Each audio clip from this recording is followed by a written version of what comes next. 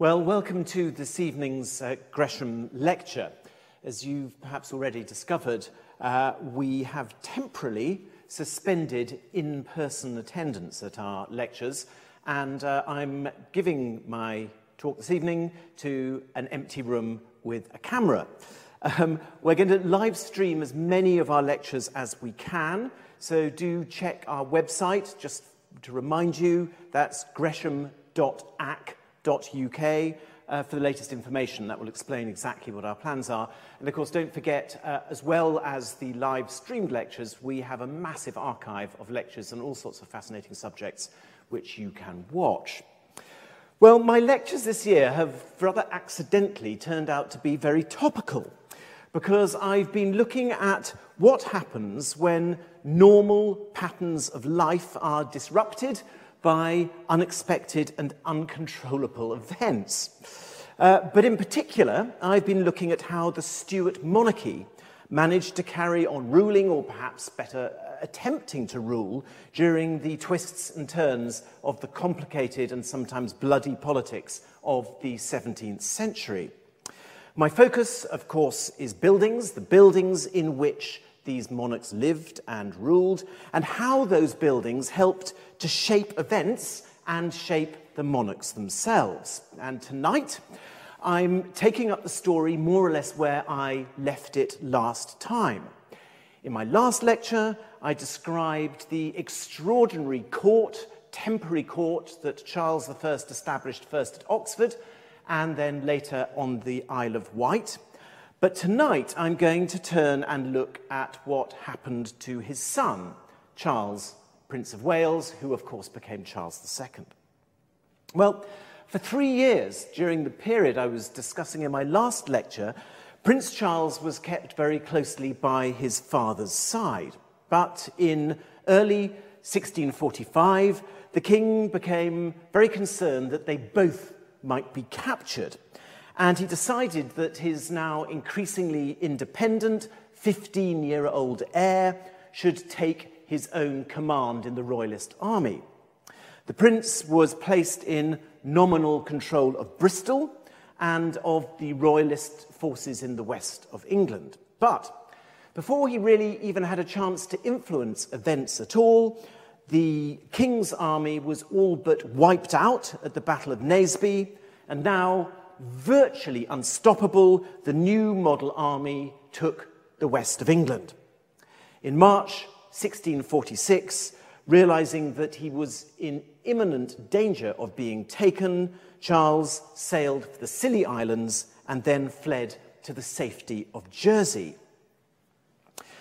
Now, thanks to the loyalty and determination of Sir George Carteret, Jersey's bailiff, the island had been recaptured from the parliamentarian forces and was holding out the king.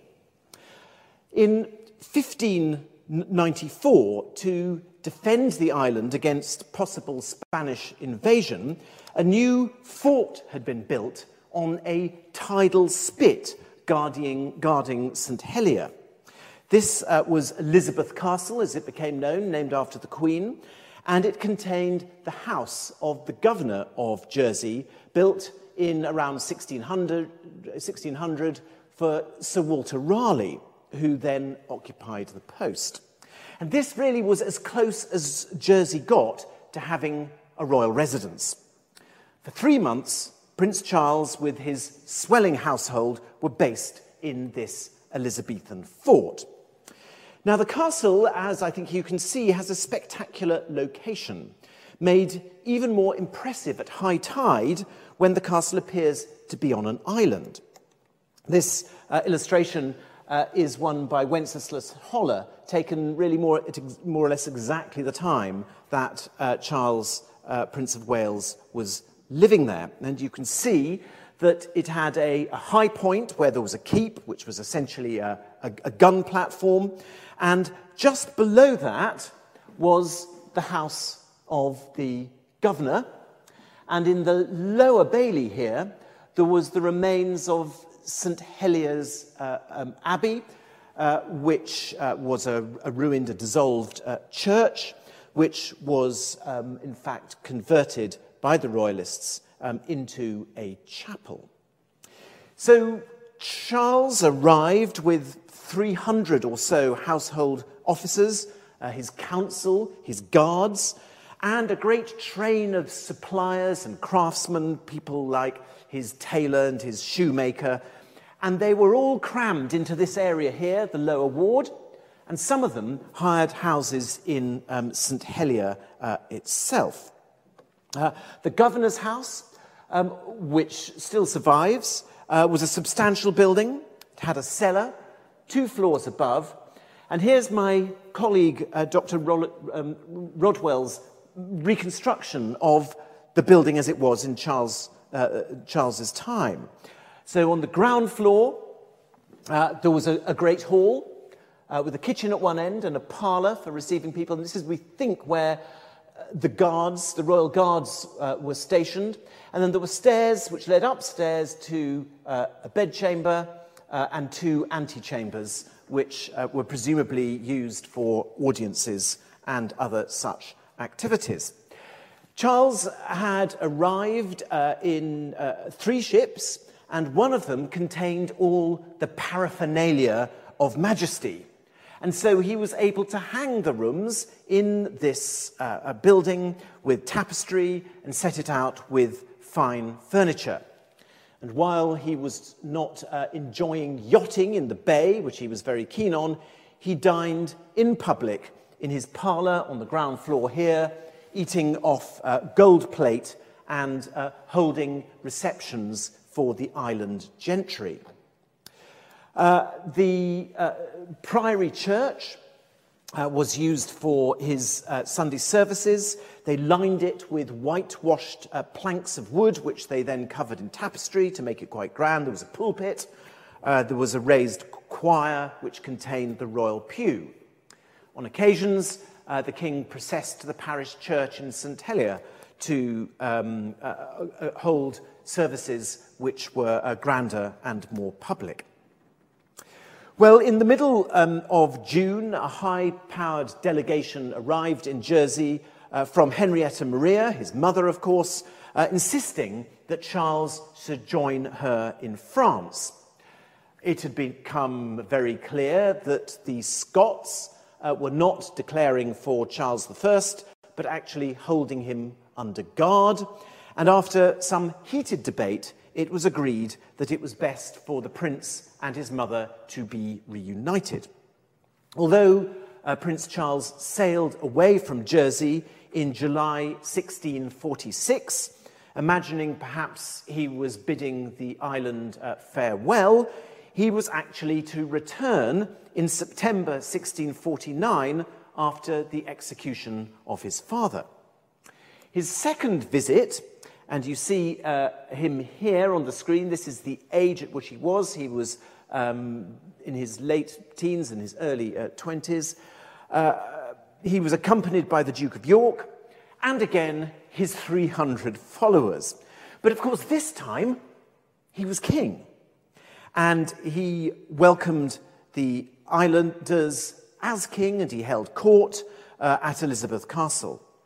He arrived with 3 coaches, with his horses, with lots of wagons full of furnishings.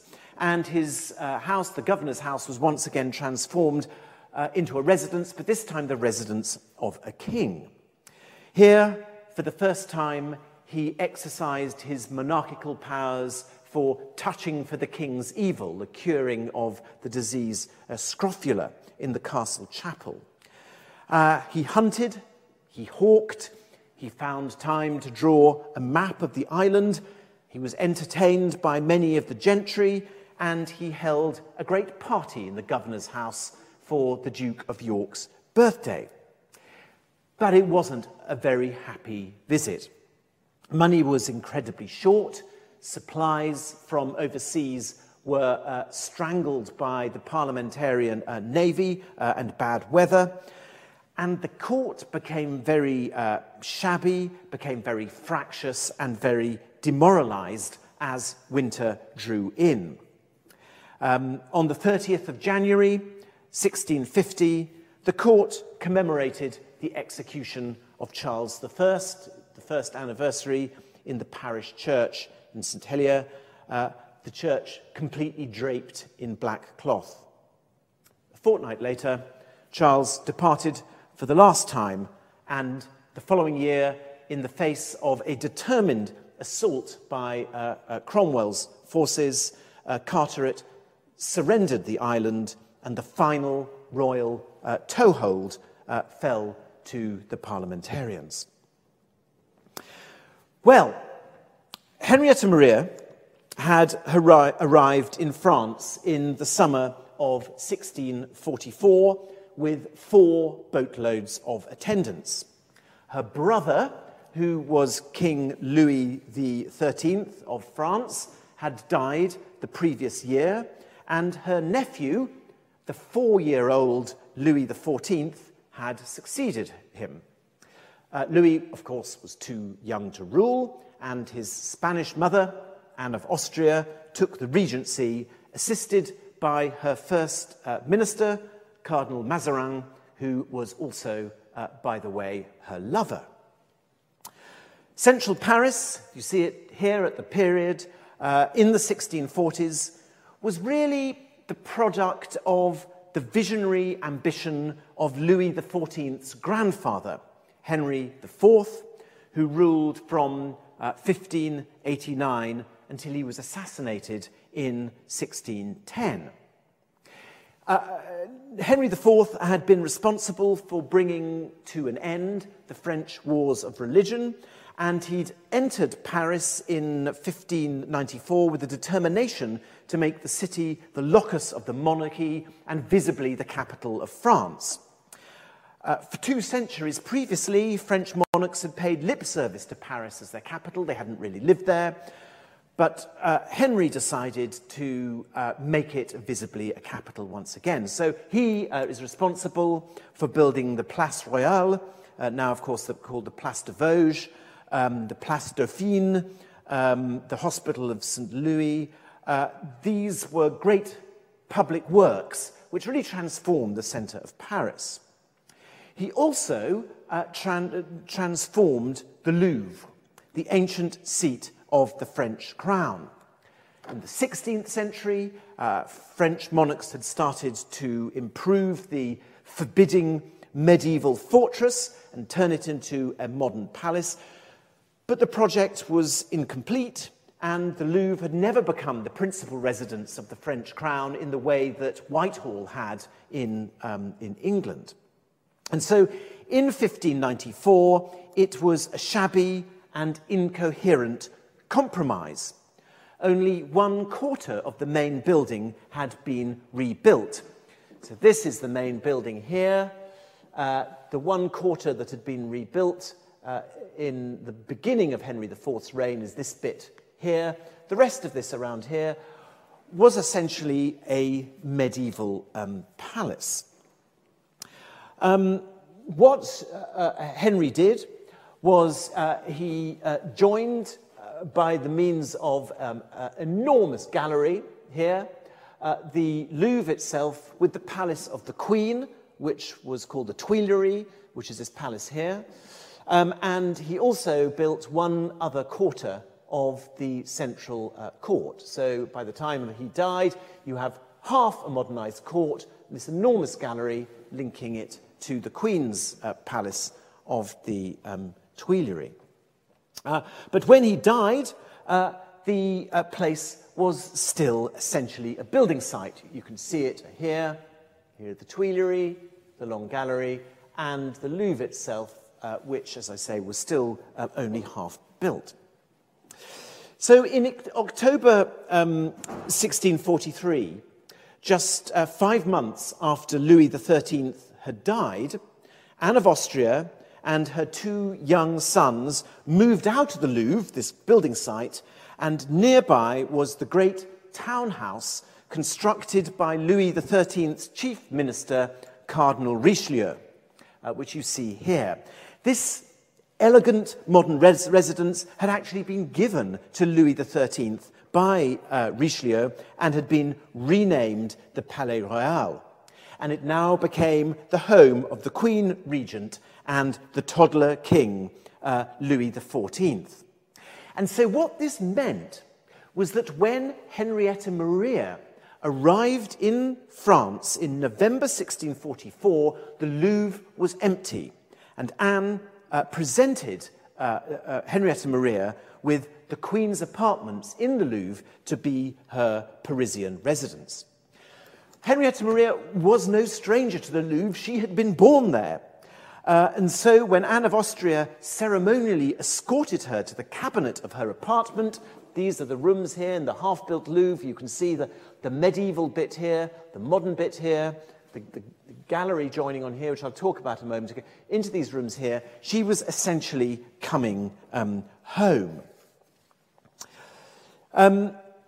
She was given a generous settlement because, of course, Henrietta Maria was not only the daughter, the sister, and now the aunt of the King of France. So she was extremely closely connected with the French royal family. She was given an allowance of 360,000 livres a year. And as well as this apartment in the Louvre, she was given her childhood home at Saint-Germain-en-Laye outside Paris. So when Prince Charles arrived in Paris and joined his mother with his small retinue and his personal baggage in July 1646, he arrived at the Louvre. Although he was half French, his grasp of the language was weak, and of course he had never been to France before. There was a great crisis of etiquette in the French court. Exactly how should they treat a Prince of Wales?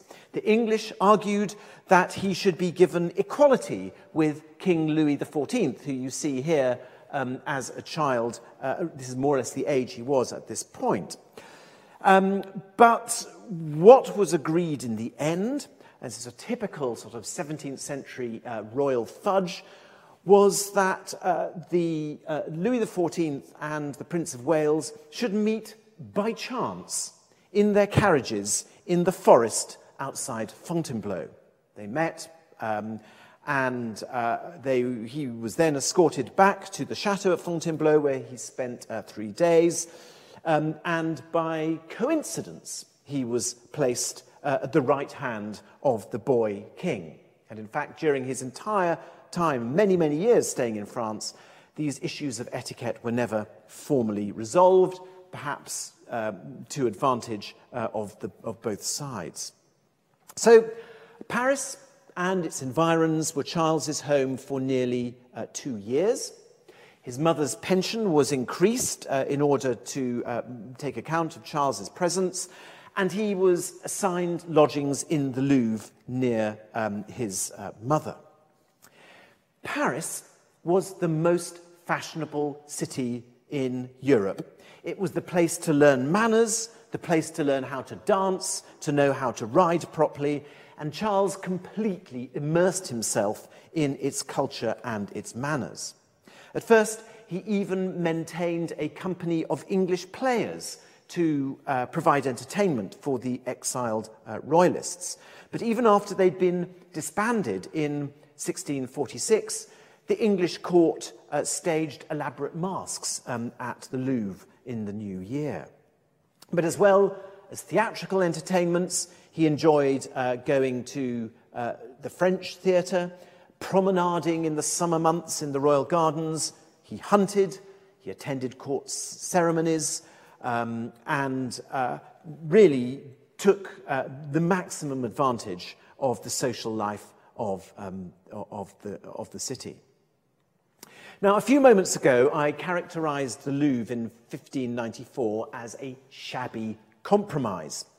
But by the time Charles came to live there in the 1640s and again in the 1650s, it had been much improved by first Henry IV and then Louis XIII. The Petite Galerie, which is this little one here, that led to the Grande Galerie, which is the one along the river here, you see in this engraving. And I think, looked at by the English exiles, its exterior must have seemed very much like a Jacobean building. Richly decorated, with this rusticated arcade at the bottom, lots of sculpture on it. It must have been fairly familiar. But this little gallery led to the colossal 422-metre-long Grande Galerie that linked the Louvre and the Tuileries. From the river, it looked broadly symmetrical, but the eastern half, which was built first, had quite a sort of busy and crowded facade, but the western half was much more confidently monumental, with giant pilasters supporting alternate segmental and pediments along the top here. So this was very, very grand and quite unlike anything that was built in England at that time, either in scale, you can just see how enormous it is, or in style. The King's and Queen's apartments were on the riverside. The shell remains as part of the Louvre Museum today. You can go and see it. The internal organisation has almost completely gone. But we have a plan, and you can see from this plan that this wasn't the grand parade of rooms that we envisage from Louis XIV living in from visiting Versailles. This was a much more compact and confusing plan, a series of rooms focused on the Chambre de Parade, the largest, most important room in a French royal house. So 3 big rooms belonging to Louis XIV and the Queen's apartments on this side. These were the apartments that Henrietta Maria were living in. And in the Chambre de Parade, there was an alcove, and in the alcove there was a state bed. And in French royal etiquette, it was in front of this bed and this alcove which the audiences and the main court ceremonial happened. Now, Prince Charles left France for the United Provinces in mid-July 1648. Just to remind you, at this stage, the Low Countries were divided into 2. In the north, you had the Protestant Republic, the United Provinces, and in the south, you had the Catholic Spanish Netherlands, part of the Habsburg Empire. And it was to the northern Protestant Republic that Charles went in 1648. And there he joined his sister Mary, the Princess Royal, who had, of course, married William II, Prince of Orange. Here is their marriage portrait. And Prince Charles was received royally in the Binnenhof in the Hague, it's still there, by the States General, the Parliament. And they awarded him a pension and assigned him a house, which was reserved normally for foreign ambassadors. But a few days later, his sister and brother-in-law invited him into a fine suite of rooms in the Binnenhof itself. So lodged in comfort and dignity, 3 of Charles I's children now held a war conference as what to do next, because it seemed to them as if the Scots would form an army under Prince Charles's leadership to invade England, and they were blessed by the fact that it seemed to them that the English fleet had now declared for the king and would support this invasion, and in fact it was moored off the Dutch coast. So the rest of the summer and the autumn were set in sorting out this invasion, but whilst all this was going on, the devastating news arrived in The Hague on February the 4th that the king had been beheaded and that the Prince of Wales was now Charles II. William and Mary immediately recognised him as sovereign. which was a gesture that recognised that he, as King of England and Scotland, outranked his hosts. He was given new apartments suitable to his sovereignty, and when he dined, he was now given his own table and waited on hand and foot. This is a remarkable painting showing Charles II in Bruges, actually, at the end of his exile, but you can see him here being treated as king, as he was in The Hague after his father's execution. Well, my lectures this year are about the interaction of the Stuart monarchs and the buildings in which they lived in extraordinary circumstances. And I am not going to cover the 15 months that Charles spent in Scotland, where he was hastily crowned King of Scots. I'm not going to cover his reckless dash into England that resulted in the rout of his ramshackle army by Oliver Cromwell at the Battle of Worcester, because throughout the whole of that time, he was essentially spending his time in military encampments. In Scotland, he did stay in some of his ancestral homes in the palaces at Dunfermline, Falkland and Stirling, but he had a very unhappy relationship with the Scots Lords and the Puritans. And when he arrived back in Paris, exhausted, defeated, humiliated, and penniless in October 1651, he said of Scotland that there was not a woman to talk to, and that the barbarism of men was such that they thought it a sin to play the violin. The Paris to which Charles returned in 1651 was a very different city to the one which he had left in 1648. Because just as events in England in 1648 were reaching their crisis with Charles I imprisoned by Parliament, so Paris was primed to explode in violent demonstrations against the arbitrary power of the French crown. The series of conflicts that ensued between court and country between 1648 and 1653, and known as the Fronde, had two effects on the exiled Stuart royal family. First of all, it gnawed away at Henrietta Maria's pension. Payments became irregular and then almost dried up. In fact, it was reported in November 1651 that Charles and Henrietta Maria were, and I quote, keeping a very spare house and having but one table, and that indifferently furnished.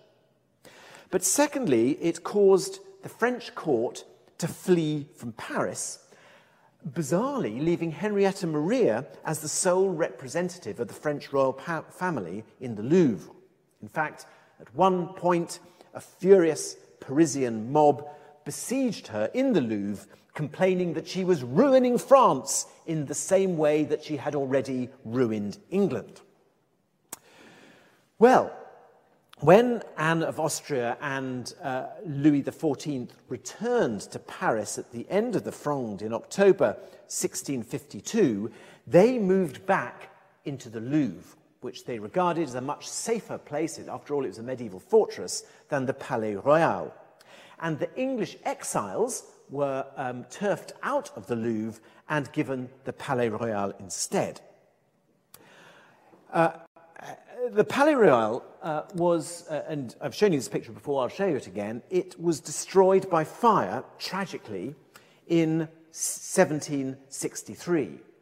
Tragically, because its builder, Cardinal Richelieu, was the greatest architectural patron of his age, and this Parisian mansion was the most spectacular residence in Paris.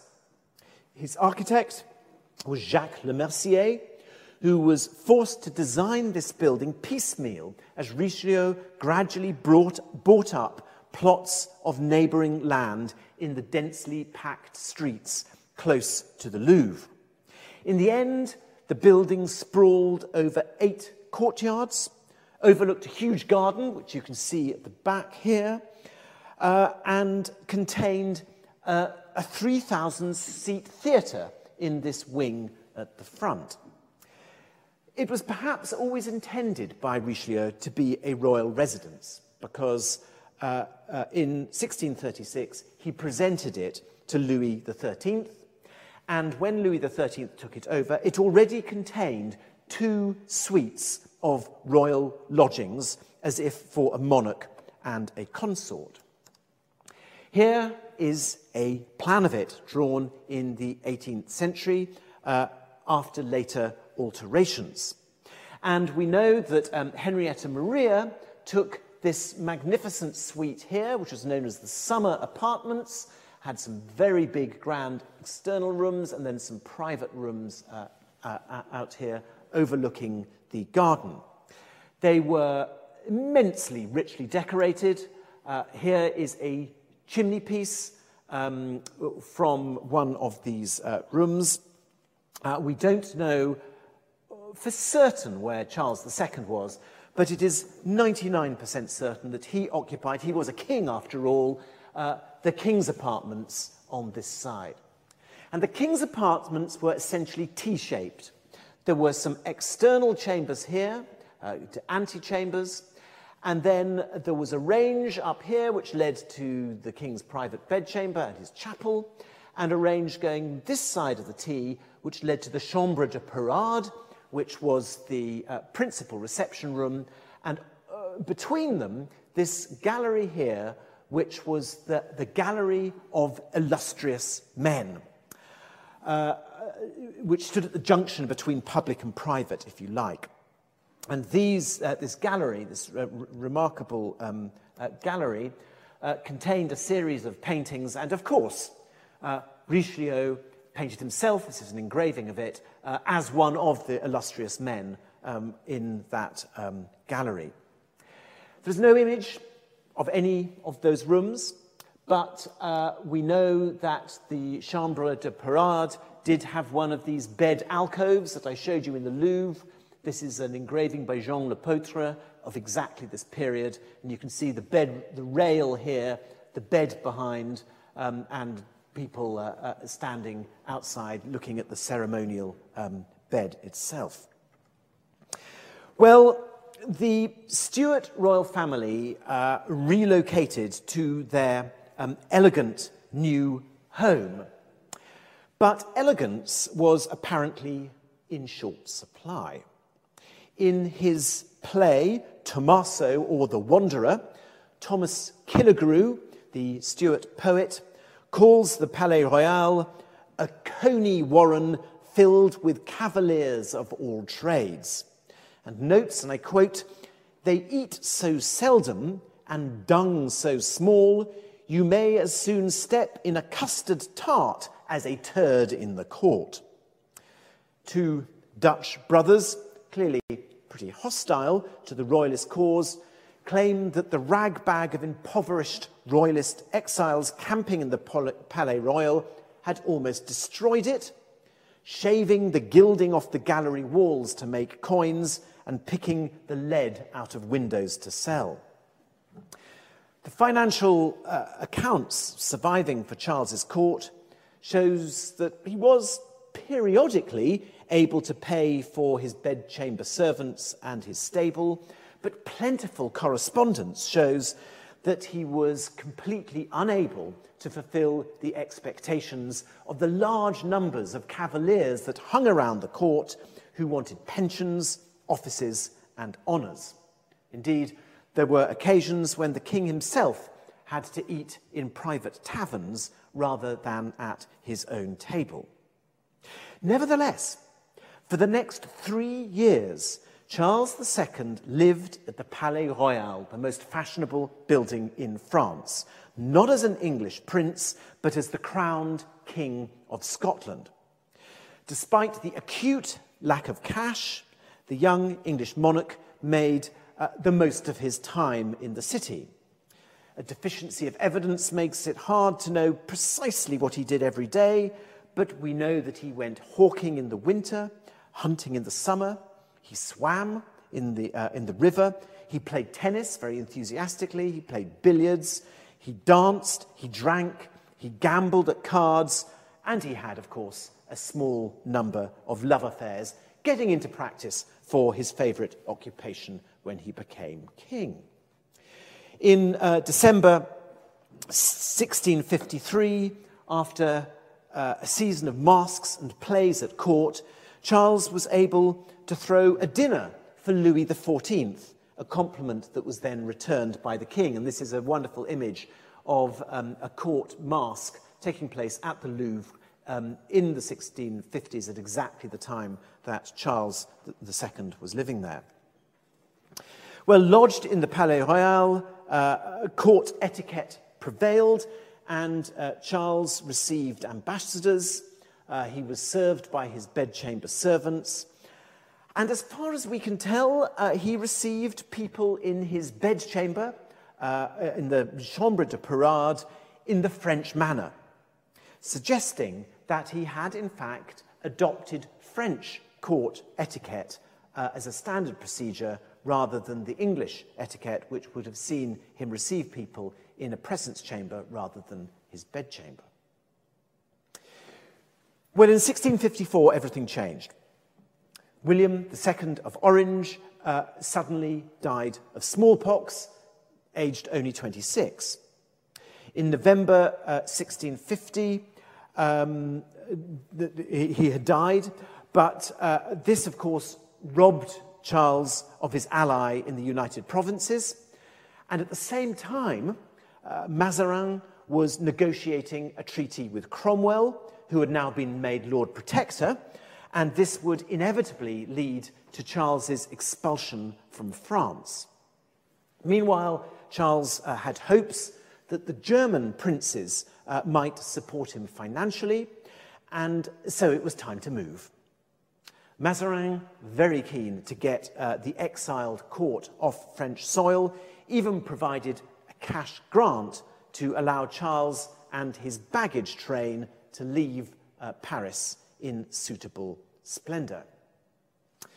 Via Aachen in Germany, where in the cathedral Charles admired the bones of Charlemagne, Charles arrived at Cologne in August 1654. To his surprise, he received a warm civic welcome. He rented a large mansion, and you see Cologne here on the screen as it looked in 1613. And this city was to be his home for the next 18 months.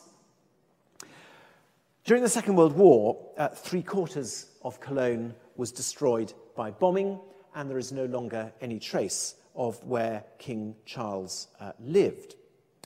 But his residence in the city, I think, wasn't important for its architecture, because whilst Charles's stay at the court of France was to exercise a huge influence on his taste, his experiences in Cologne were of a different kind. Not required to maintain rank at a competitive court, as he was forced to do in Paris, he was able, more or less, to live within his means. Although money was chronically short, his outgoings were reduced, and the cash that arrived in fits and spurts enabled him to live the life of a distinguished aristocrat. He spent his time perfecting his French and Italian, also perfecting various courtly dances that he was very keen on. He hunted. He went on brisk walks round the city walls. He was very keen on that. He swam in the River Rhone. And in late September 1655, with a group of companions, he went from Cologne to Frankfurt for the winter fair. They travelled most of the way on the River Main in a huge barge, dragging behind them 2 subsidiary barges to carry their luggage. It was all huge fun, but it was ruinously expensive. So all this time in Cologne, he was forced to live a life far more informal than he ever had done before. As far as can be ascertained, there were no formal rooms of state in the houses in which he lived. A few stray financial accounts show that he named the rooms in these houses presence chamber, withdrawing chamber, bedchamber, closet. But in these rooms, he received people unostentatiously, although probably quite ceremoniously. In 1655, the diplomatic tables of Europe were again reset. England and Spain were now at war, and Mazarin concluded his treaty with the English, including a clause that banned Charles from France permanently. The Spanish Empire still consisted territory in Iberia, in the Netherlands and Italy, and with both the United Provinces and France closed to Charles II, the Spanish Netherlands were the only feasible place from which he could try and organise a seaborne invasion of England in an attempt to regain his kingdom. And to secure this, in May 1656, he entered into treaty negotiations with the governor of the Spanish Netherlands, who you see here. The Spanish, as ever, obsessed with the regularity of behaviour and correct form, wouldn't acknowledge Charles publicly, nor even accommodate him in their headquarters in Brussels. He was therefore assigned lodgings in Bruges. Now, you and I would be absolutely delighted to be assigned lodgings in Bruges, which you see in this wonderful map by Marcus Geerhards here, with the public buildings highlighted. We admire it for its beauty and its quirky charm. But then it was a remote backwater of the Spanish Empire. It was, in fact, the last place that Charles, who was used to the high life of Paris and to living in huge modern palaces, wanted to be in. Although the king was theoretically in receipt of a pension, the Spanish actually paid the money very irregularly, and his financial troubles remained acute. His official household still numbered 156 people. So all these people had to be paid the whole time, and he really had no income. And about half of these people were an inner core who he really had complete financial responsibility from. And this was a huge drain on his resources. When Charles II arrived in Bruges in April 1656, the Marquis of Ormond complained to Secretary Nicholas, and I quote, that the king is in no sort provided of a house. And indeed, he had to be lodged temporarily in the home of a fellow exile, the Irish peer, Lord Tara. Nicholas said he was lodged with trouble to the Lord and some great inconveniency to himself. Other members of the royal household were scattered throughout the town. The king complained that houses, lodgings and furniture are had with more difficulty here than they are in Cologne. But soon a house was found large enough for the king and his close attendants. And my wife and I spent a very jolly day in Bruges trying to find this house, and here it is on the left-hand screen. There's a painting of it on the right. This is the house he first stayed in. It's a shop. We blagged our way in and blagged our way up the stairs. It's quite a modest place. He had to hire furniture and fittings before he could take possession. The rooms in this very modest house were given traditional names. The financial accounts mention fire tongs being bought for the presence chamber. I wonder what that was like, quite a modest room. Lights for the drawing room, for the closet and the bedchamber. There was no chapel, but there was a special room set aside as a prayer room. In January 1659, he moved to a new house, which he rented for 1,000 florins for 6 months. Now, we know where this one is. This house is right in the centre of the town here. And here is an image of it.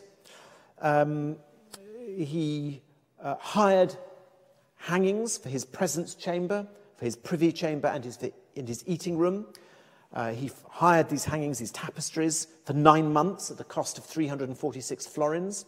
But for his bedchamber, he had new hangings made.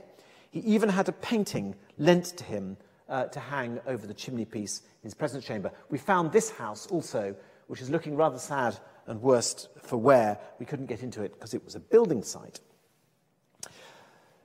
An agreement reached over the next year.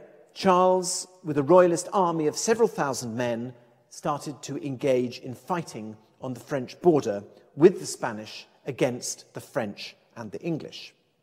He personally moved to Brussels to be nearer the centre of things, but money problems remained acute, and his planned assault on England was stillborn.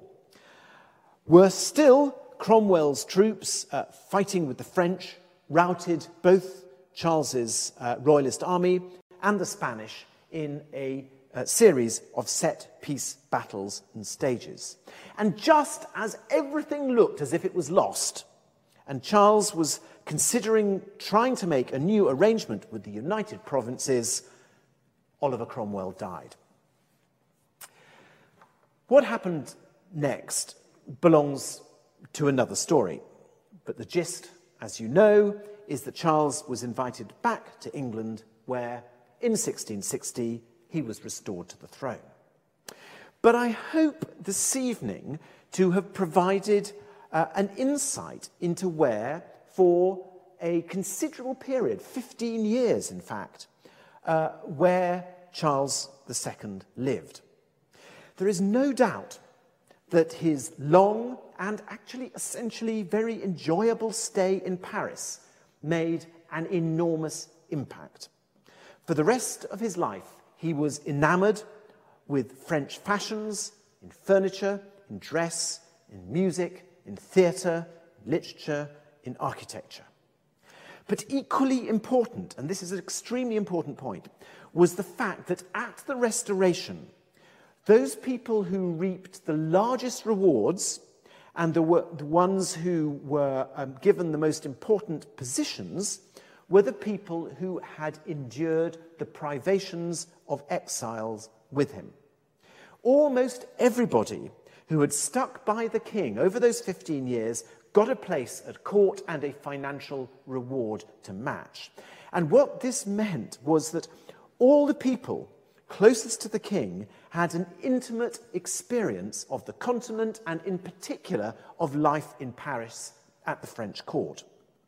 French taste was then not just the prerogative of the king in 1660, but it infused the culture of the entire ruling class. And this is a fundamental and thoroughgoing change in taste that influenced all branches of Restoration culture. Now, we do have to remember that there was French influence, and quite a bit of it, at court in the 1630s, especially at Henrietta Maria's court and in her apartments at Denmark House. And in fact, during the Commonwealth and Republic, there were items of French furniture in use in the royal palaces occupied by Oliver Cromwell. But Charles II immediately signalled a complete change in court taste in 1660. The court upholsterer, for instance, who was the man who was responsible for providing seat furniture and beds, as well as curtains and other soft furnishing for the royal houses, was an old royal servant, John Baker. He'd held the post for 40 years. Within weeks of the Restoration, he was required to walk alongside Jean Casbert, a French upholsterer who came over with the king. We don't know anything much about Casbert's background, but he had learnt his trade in Louis XIII's Paris. In fact, the very first furnishing accounts of the Restoration show that Jean Casbert was paid for altering and fitting up a crimson damask bed bought off a Frenchman. The Princess Royal was at the same time supplied with a standing French bedstead. And here is one of those French beds. This is one that was supplied to James, Duke of York, at the Restoration, and is now at Knowle House, belongs to the National Trust. You can go and see it, a remarkable survival. This is exactly the sort of thing that was imported directly from Paris and put into the royal palaces in the 1660s. And these new beds were being installed not in traditional English bedchambers, but in new French-style bedchambers. That is to say, bedrooms containing an elaborate alcove in which the bed was placed behind a rail. The Whitehall bedchamber was the first to be fitted out in this fashion. We've got no image of it, sadly, but we know from descriptions that it looked exactly like the ones in the French royal palaces where Charles had lived for so long. The floor of the Whitehall bedroom was even covered in parquet, the first instance of this French flooring to be used anywhere in England. Equally important was the fact that with the architecture and furnishing of these English royal bedrooms came the full arrival of French bedroom etiquette. Don't smile, I'm not talking about what went on in bed. What I'm talking about is the use of the bedroom as a formal reception place for court occasions. And here you see the French court with a formal reception going on in the presence of a bed. And this is an introduction which happens in 1660, Charles introducing the morning ceremony, the levee, in which he gets out of bed and gets dressed in the presence of the court, and in the evening, the coucher, in which he reverses the process and goes to bed, as it were, in public. And this is completely unlike the early Stuart practice in which the bedchamber was a private space.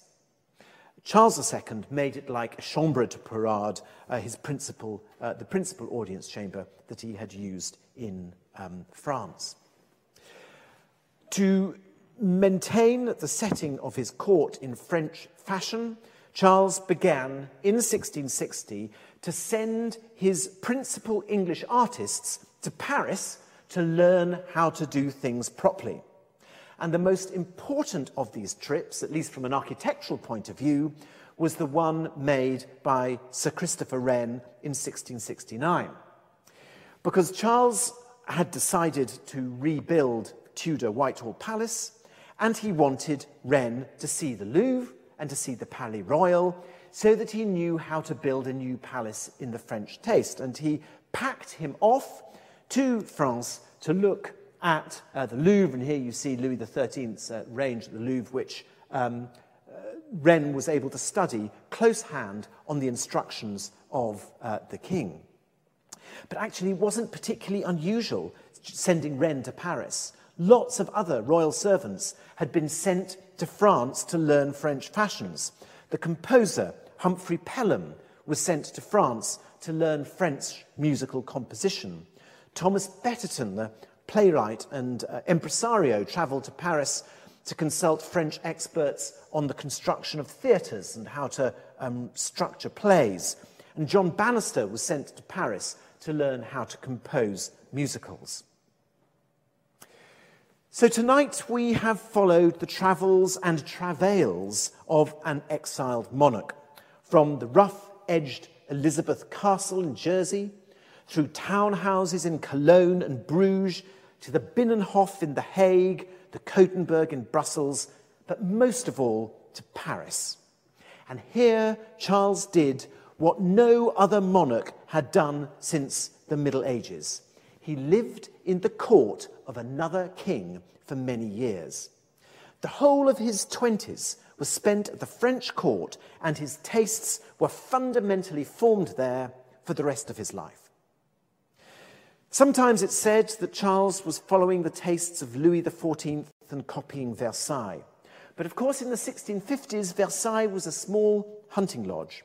Charles's taste was in fact moulded by the tastes of Richelieu, Mazarin, and Louis XIII. And they remained with him for the whole of his life, and they had a huge impact on the arts in late 17th century England. In my next lecture, on the 10th of June, which I do hope I will be giving in person, I will be looking at influences on Britain from a different country. We shall be taking a close look at the way the stadtholders of the United Provinces lived. Important, of course, because one of them became King William III of England. Thank you very much, and good night.